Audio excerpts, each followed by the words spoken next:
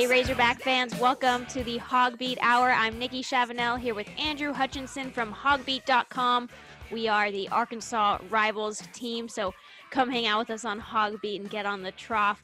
Lots of stuff to talk about today. Hutch, Ole Miss last night, put up a decent fight, but Arkansas just found a way to get through their strict 1-3-1 defense, and it ended up looking like one of the more complete games that we've seen from them in a while.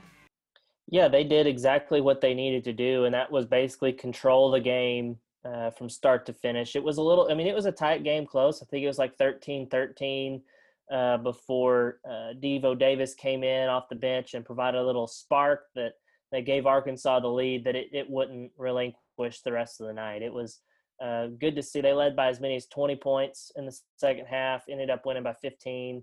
Really was never in doubt. I mean, Ole Miss is offensively challenged, to put it lightly.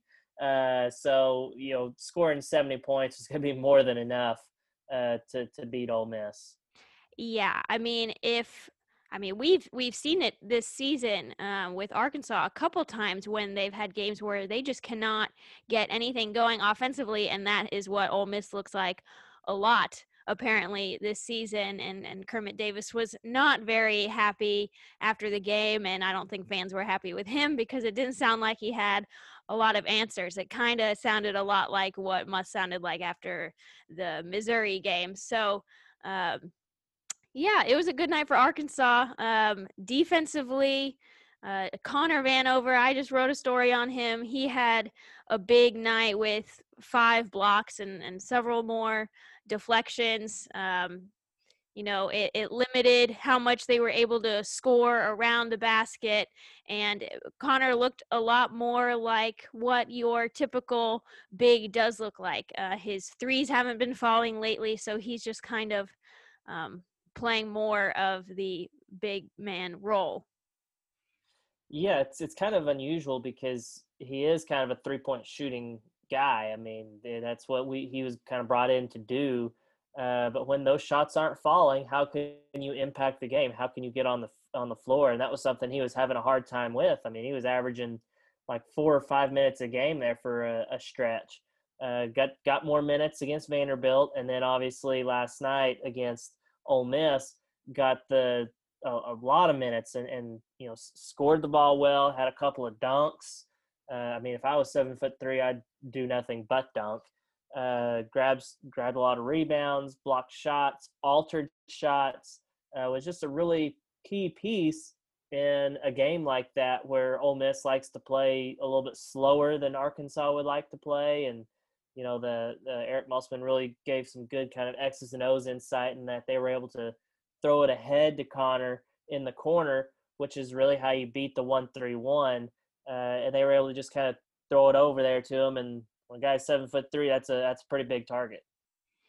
Yeah, and I think the biggest thing with him, last game against Vanderbilt, Jalen Williams coming into the game, he had been playing better, but Musselman went ahead and played Connor. He liked the matchup there, and that gave Vanover a little bit more, live gameplay. He hadn't been playing many minutes going into that game. So now against Ole Miss, he was able to kind of get into a rhythm. And I think fans would like Musselman to have a quick hook with him. I think we saw it early in the game thread last night on Hogbeat. People were like, he makes one mistake or he gets beat inside, or, people do tend to lash out, I think, with him specifically, just because lately we haven't seen a lot of good play for him. But then he had his moments where he shined, and like that defensive presence that he was last night was really needed. The only thing I think that kept Ole Miss in the game early was Arkansas's turnovers, and that's something they could continually need to clean up. Moses Moody had several early, and then his impact on the game was pretty minimal, but it was good to get other guys going and show that they can still win games without 16, 17, 18 points from Moses Moody. Yeah, I mean, they had really balanced scoring last night. I mean, it was 6 guys had 8 or more points, and none of them were named Moses Moody, which is fantastic. I mean, you need a balanced scoring night like that against a 1-3-1, as Eric Musselman said after the game, because it's hard to really kind of set up plays for one guy in particular. And so it was really good to see that. You know, Moody, he definitely struggled with those turnovers earlier, like you mentioned. And what made those so bad was that he had 2 in the first like 4 or 5 minutes, and they both led to easy fast break layups for Ole Miss, and was really why Ole Miss was able to build an early 4-point lead.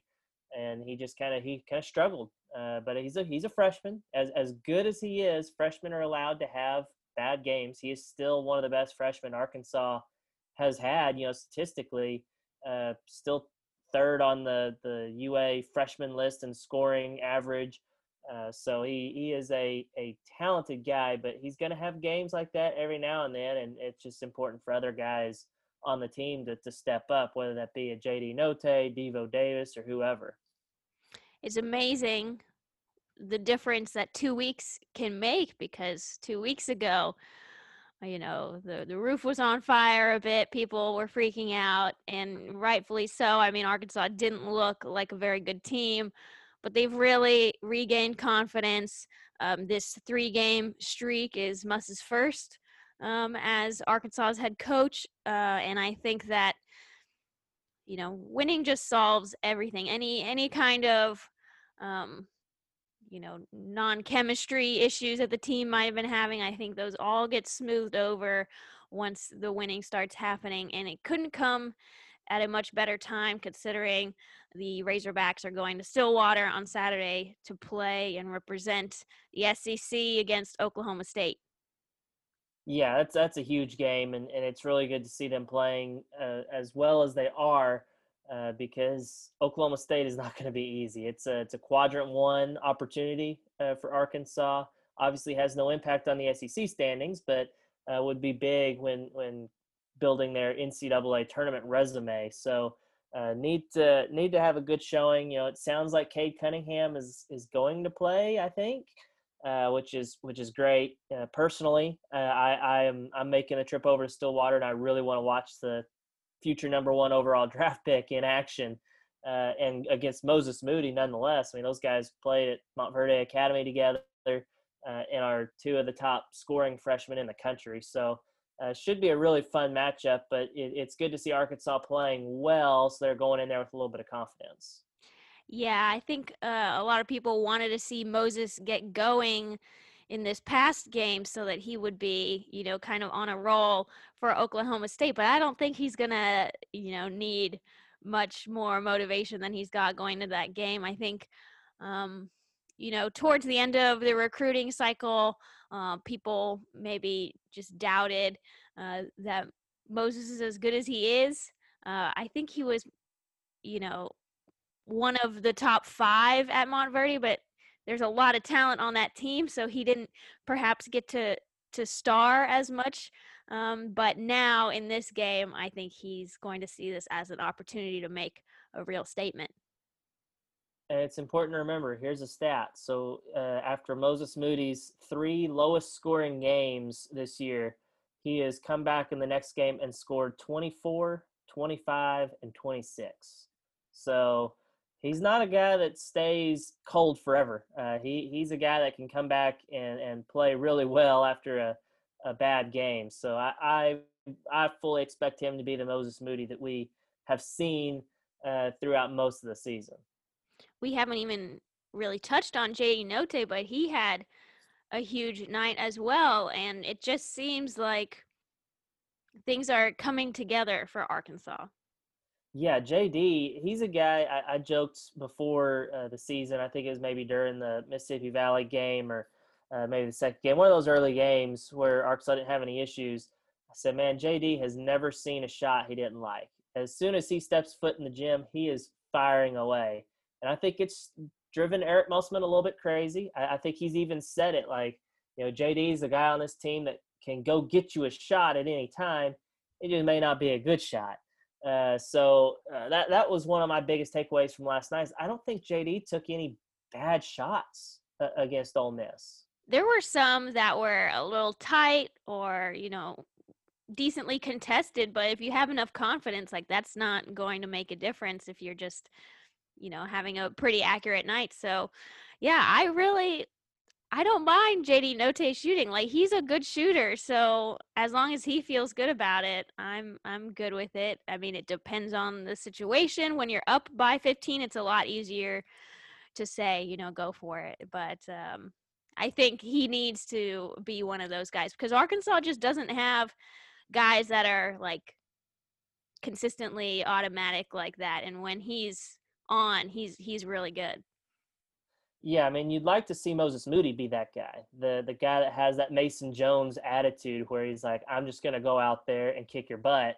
But Moses, he doesn't really seem to have that killer instinct, and I don't even know if that's really fair to say. He's a freshman, and It's he's almost his demeanor, which is something yeah, I noticed last night. He's just so calm. Like when there was a bad call about him, like he didn't even really react. He was just like he's very mature in the way that he reacts to things, which Mason Jones, I would say he was not the most mature in just like his emotions. Yeah, Mason wore his emotion on his sleeve, kind of like Eric Musselman does, and that's okay. You need guys like that. But Moses, he is just that kind of calming factor. He's very quiet, even whenever he scores a lot. You don't really notice it, and then you look down at the stat sheet, and he's got 24 points. You're like, what? When did that happen? When did he Yeah, he's not score? like holding up his fingers, like pumping the crowd up, what much of a crowd that they have. Like he's just very level headed, and I don't know where he got that.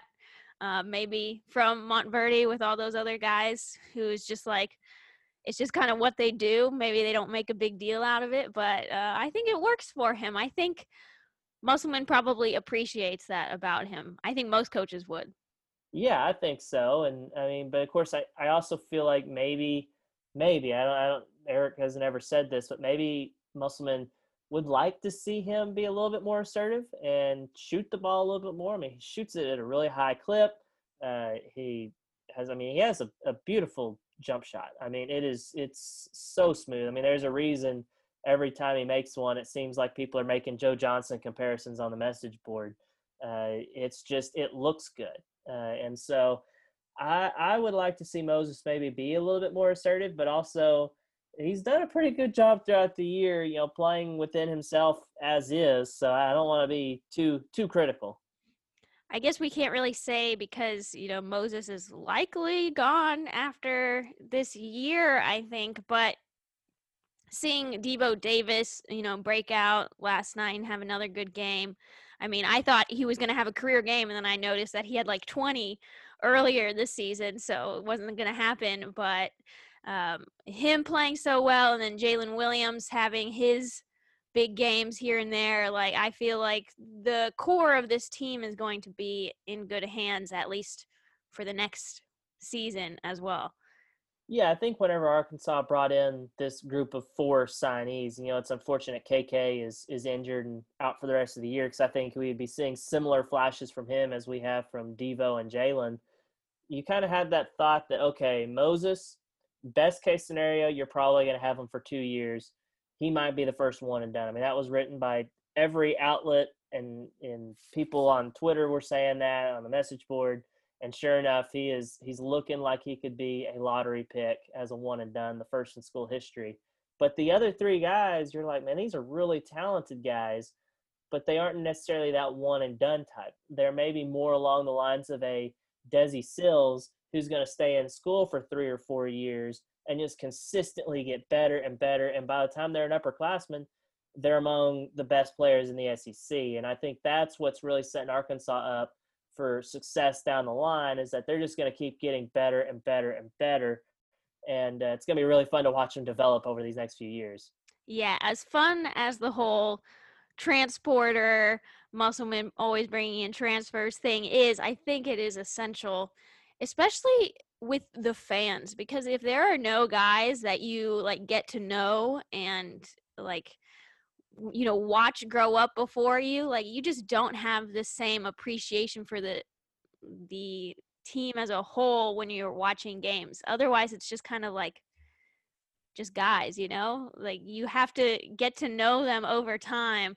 And as much as people will love Moses Moody after he goes, I think, a Devo Davis as a senior, people are going to just, obsess about him. So there's you have to have both, I think. And if you could have a lottery pick every year, obviously that would be great, but it's more likely that you bring in, just consistent contributors that continue to grow. The Razorbacks 2021 schedule, it is pretty much exactly what we thought it would be. So no big surprises, but still quite a few takeaways. They open the season against Rice. I know Rice pretty well, being a Houston native, and they are, not a threat that I have noticed of recently. So, they're the nerds. That's how everyone knows them. Intellectual brutality is their slogan, which, if that tells you anything, Arkansas isn't known for the book smarts, and so they should be able to have a pretty good game here in Fayetteville.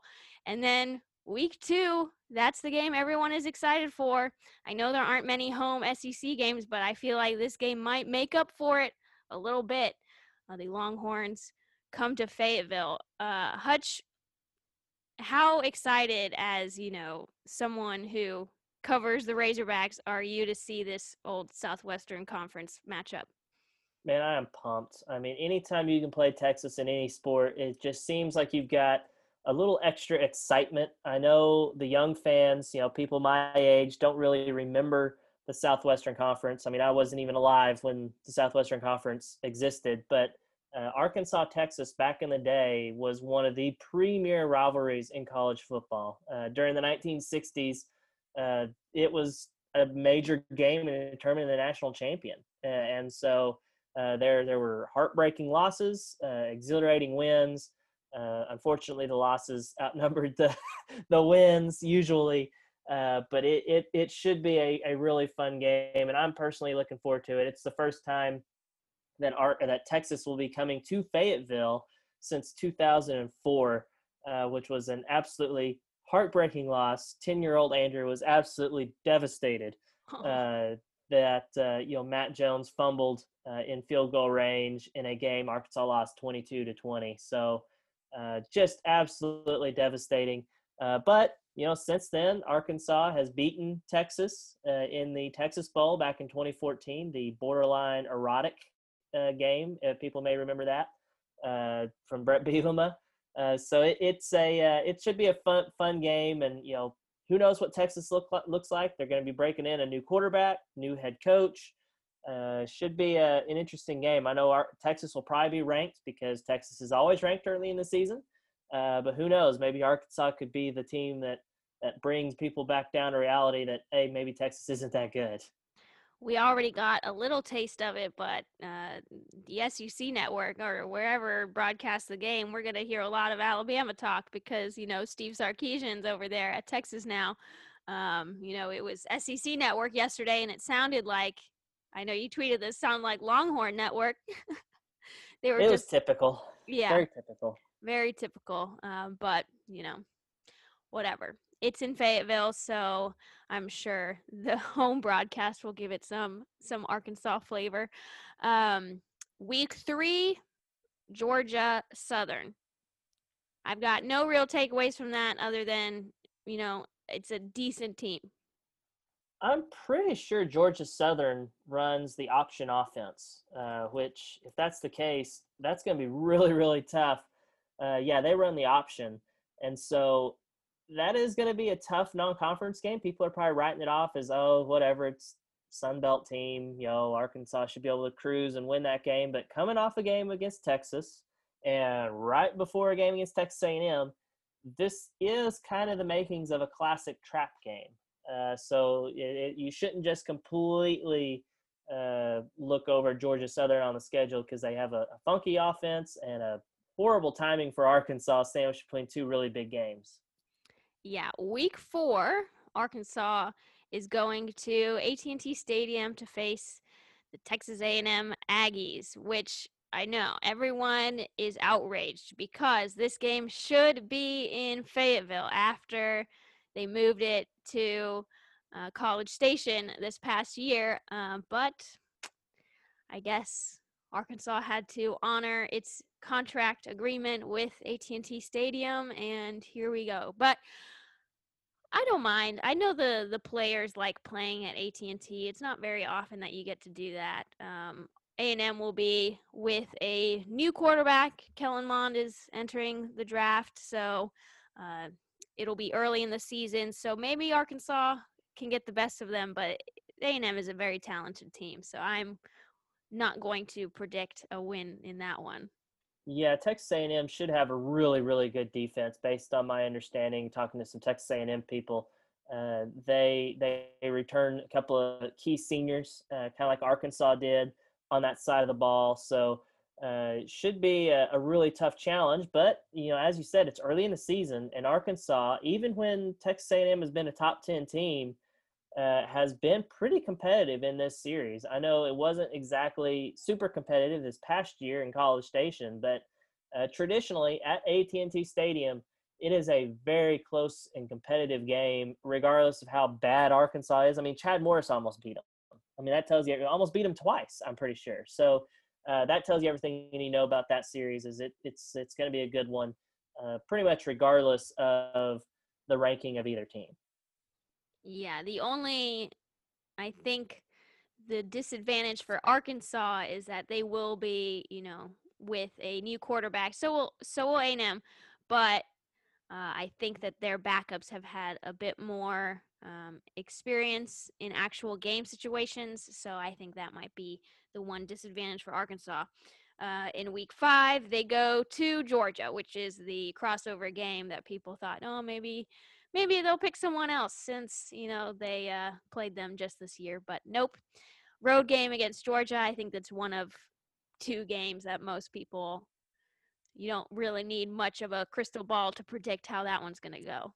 Yeah, I mean, I don't know why people got themselves convinced that the SEC would change the rotation. The SEC never indicated that. I don't think this is something you need to be mad at the SEC for. If you want to be mad at the SEC, be mad at the SEC for how they screwed Arkansas in 2020.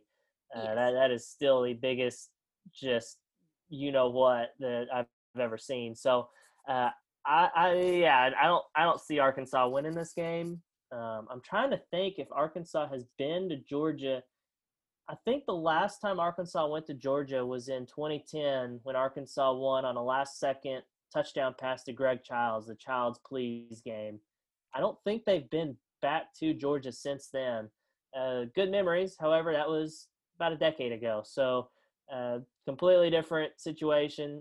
Looks like JT Daniels has kind of secured that quarterback job at Georgia, and they're always going to have just bukus of talent. They're probably one of the most talented teams in the country, right there behind the likes of Alabama, Ohio State, and Clemson.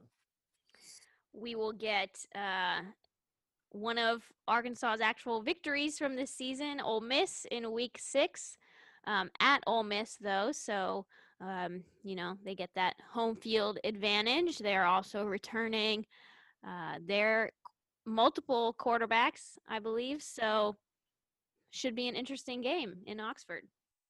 Arkansas Ole Miss is probably one of the most exciting series in college football that no one nationally really talks about. It is always insane. 7 overtime game back in 2001, the Henry Heave in 2015.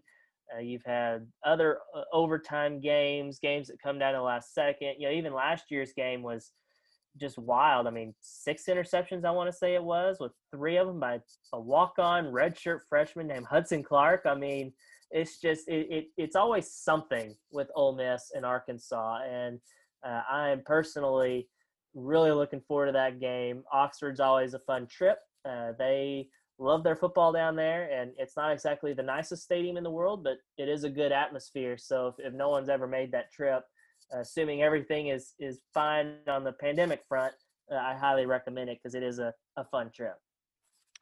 After that, Arkansas welcomes first-time SEC head coach Brian Harsin and the Auburn Tigers to Fayetteville.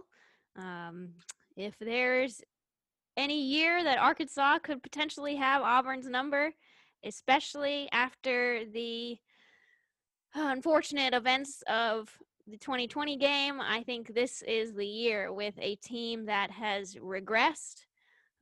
But you never know. Brian Harsin is kind of a hot name, so maybe they're better than we think. And who knows what Bo Nix could do with competent coaching? I mean, he had Chad Morris last year. Yeah, everyone was thinking that he's going to make these huge strides. You know, he's going to be great, whatever. I'm like, y'all, did y'all see what Chad Morris did the last 2 years? Yeah, he recruited Deshaun Watson like a million years ago, but come on. So I don't know. It makes me a little. I see a lot of people kind of chalking that up as a win for Arkansas, and that makes me pretty nervous because Auburn still does recruit at a completely different level as Arkansas. They have a lot more talent, and Brian Harsin I think is a good coach. Yes, a first-year coach in the SEC, but a lot of success at Arkansas State and then Boise State. So makes me a little bit nervous for that game, but it is in Fayetteville, so that should help. And maybe they can get their revenge for the way last year's game unfolded. Although I don't think Scott Fountain gets enough blame for that game for the whole debacle of a botched extra point hold by a guy who'd never been a holder, and then you have to go for two for the rest of the game, cost you 3 points, and lo and behold, you lose by 2. I think Scott Fountain has a lot of redemption opportunities this season. No, yeah. When you set the bar as low as it was this year, yeah, lots of room for redemption. Arkansas plays the final non-conference game of their season, October 23rd, UAPB. When's the last time Arkansas played UAPB? Well, they've never played UAPB.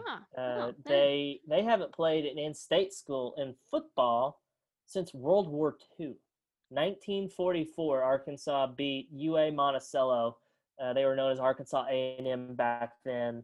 That is the last time Arkansas played an in-state school. This is obviously made possible by Hunter Yurachek kind of loosening the restrictions of playing those kind of schools. I know Arkansas, I don't know about Arkansas fans, but like a lot of fans across the state have been calling for Arkansas versus Arkansas State for, as long as I can remember.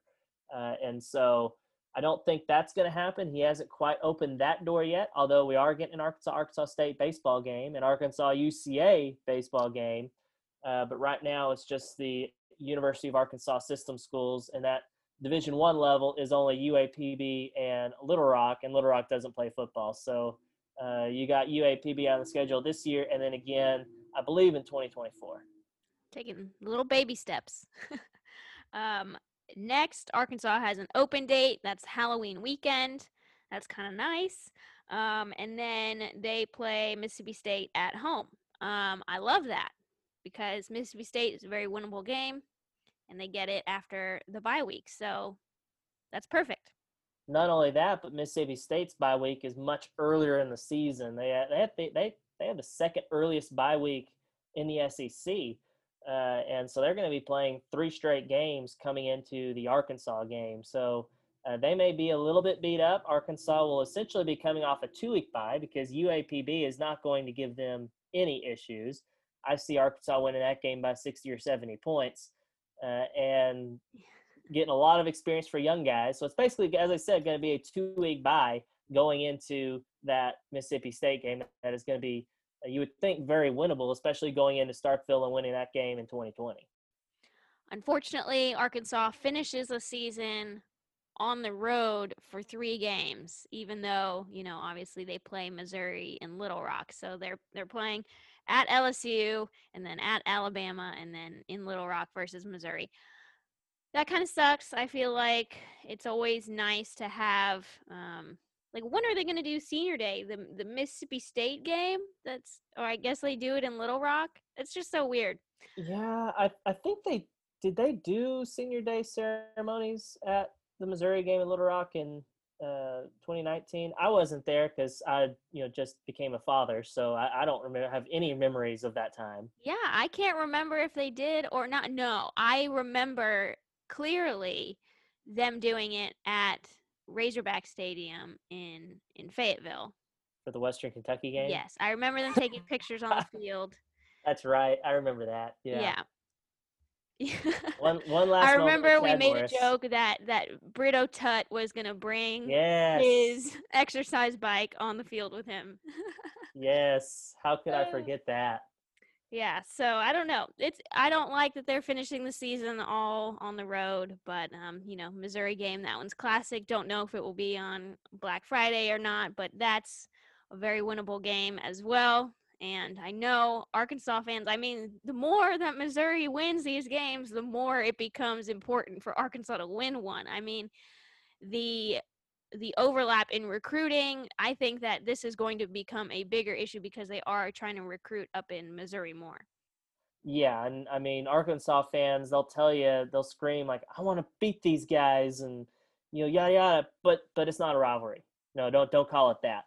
And I get it. I get it. You're very resistant to it because it was so forced upon you. It replaced the LSU game at the end of the year. You've got a new fancy shiny trophy with a corporate sponsored name. It's just, but if you put all that aside, it is becoming a little bit of a rivalry. And I mean, last year's game was an absolute classic that ended in absolutely heartbreaking fashion for Arkansas. I mean, people forget the touchdown pass that they got from KJ. I mean, KJ played incredible for one, and the touchdown pass, and then the crazy 2-point conversion that Mike Woods came down with was just an incredible game. To lose it on the last second field goal hurt and makes people forget about that, but it has been a very entertaining series, even though Missouri has come out on top more times than not. Just gut feeling, what do you think Arkansas's record is going to be? I'm going with 6-6. The QB play is going to be a question mark, but they return a lot of talent, a lot of older guys with a lot of experience. I think they can do it. Yeah, 6-6 is kind of what I'm thinking. I think the 5 to 7 win range is kind of the most likely area they fall, and 6-6 makes the most sense. You've got 3 non-conference games that you should win. Rice, Georgia Southern, granted it is a trap game as we discussed, and UAPB. Can you steal the game against Texas? Getting it at home and early in the year should help. Can you steal some of those other SEC games that are going to be tough, like maybe an A&M or one of those? But you feel like you could beat at least one of the Mississippi schools, if not both of them. Missouri's winnable. I think LSU is going to rebound and be a lot better this coming year. So I don't know if I'm going to pick them to beat LSU in Baton Rouge, but it wouldn't completely surprise me. I think the 2 games that you chalk up as definite losses are, at Alabama and at Georgia. But other than that, I wouldn't be totally 100% shocked to see them win, but I'm not about to sit here and predict 10-2. That'd be a little bit crazy. But 6-6 definitely seems reasonable. I would need to go to your house and bring you back to reality somehow if you did that. There was some coaching turnover this week as well as a support staff change, so let's catch everybody up. The biggest name was Cody Kennedy, the Southern Miss, very brief offensive line coach and run game coordinator, formerly of Tulane. He was hired to replace John Cooper, the tight ends coach of 1 year. First of all, John Cooper, we heard that news on Friday. I wasn't too surprised, but at the same time, I was a little taken aback because it didn't seem like, based on the play this year, that there was really a change that needed to be made, although I could see how the room was lacking.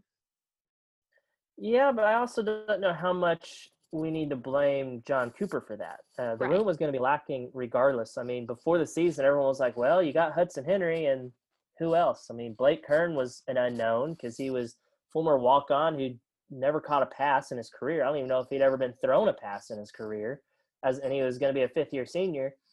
And then who else behind that? I mean, they were literally trying. I mean, they moved Marcus Henderson to tight end at one point. They moved Eric Thomas to tight end at one point. Blaine Toll went to tight end, defensive end, tight end, and back again.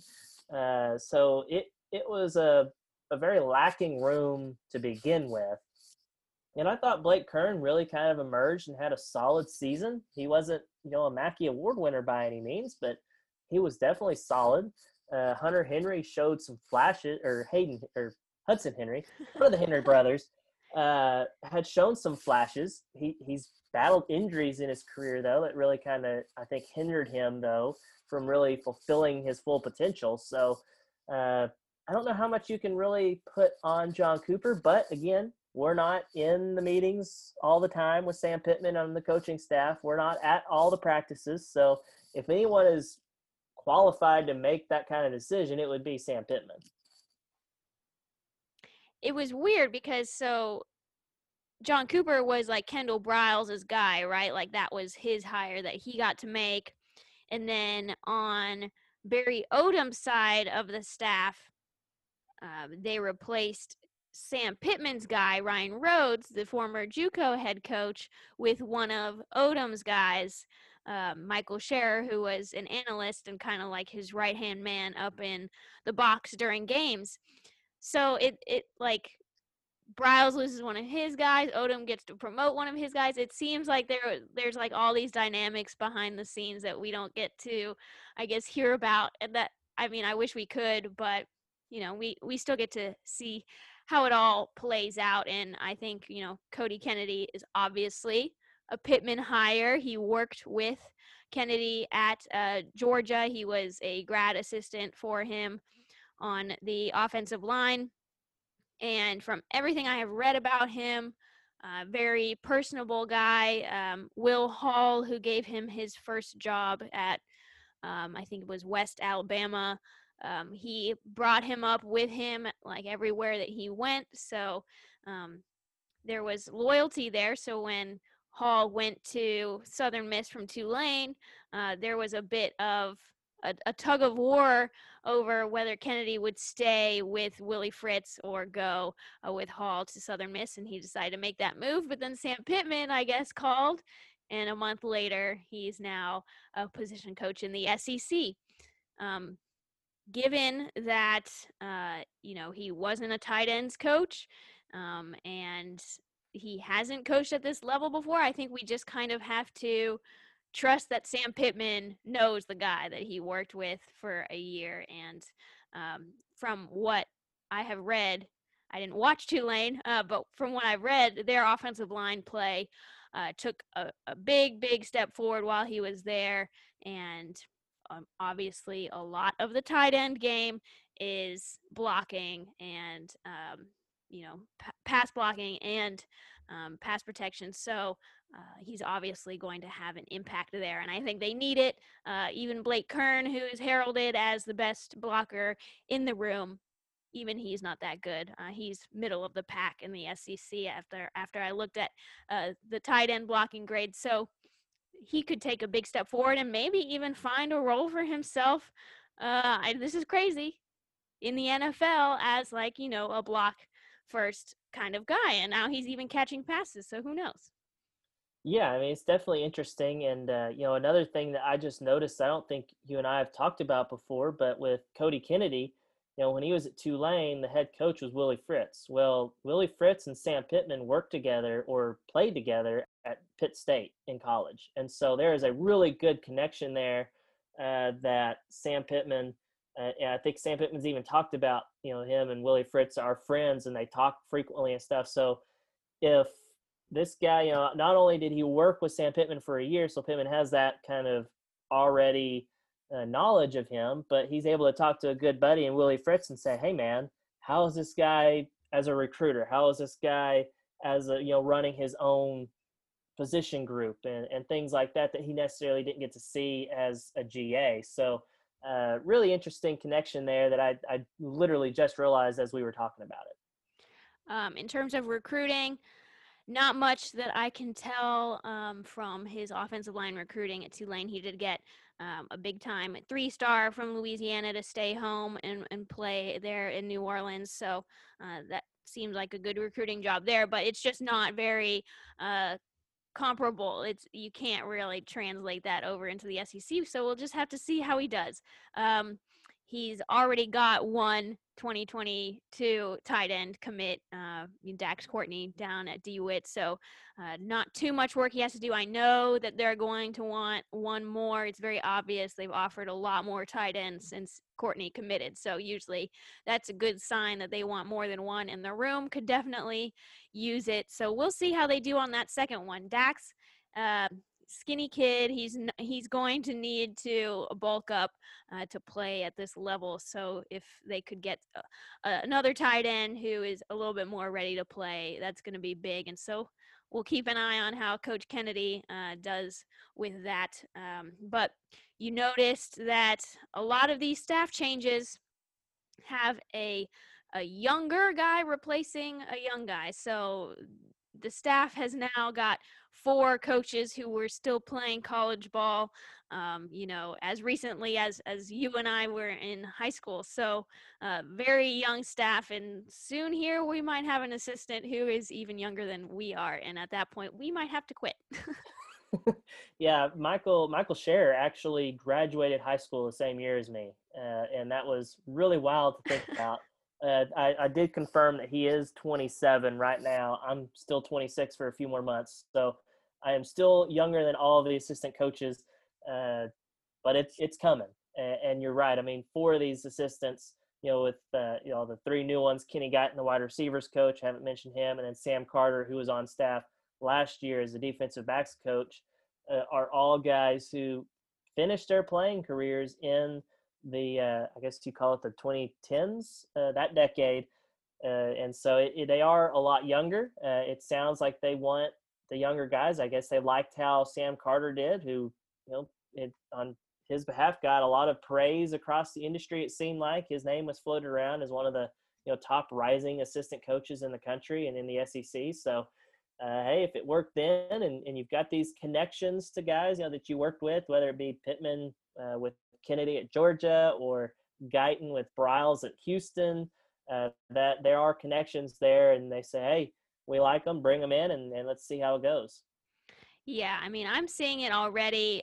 Kenny Guyton recruits are saying that he's easy to talk to, and I know that that's a big thing that Sam Carter, his recruits always say. He tells it like it is. He's young, and a lot of these younger coaches, they have a lot more energy to text these kids and DM them and play video games with them and all this kind of stuff that goes on in recruiting these days. So you have to think it bodes well, although it is tough sometimes with these young coaches because they don't have a resume of guys that they've put in the NFL and stuff like that, which can be a big help in recruiting. Like Justin Stepp being able to point to Cortland Sutton, that was really big for him in recruiting. Every kid was like, I could be the next Cortland Sutton. So having that is nice, and hopefully over time these guys get some of their own. I don't know how much credit Sam Carter will be able to take, but Jalen Catalon, he'll be in the league very soon, and he'll be able to point to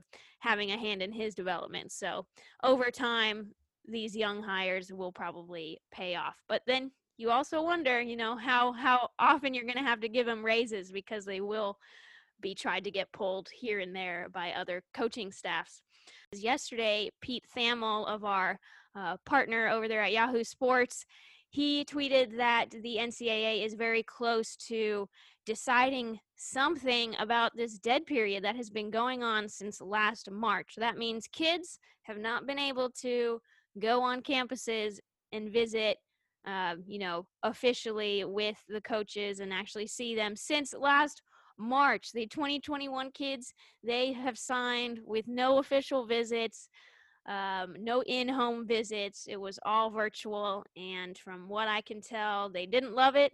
They got through it, but it sucked. So for these 2022 kids, this is really big news. The NCAA wants to go to a quiet period, which I'm pretty sure still means that they can, it's like, it sounds like there's not a lot of communication during a quiet period, but there is, and they can visit.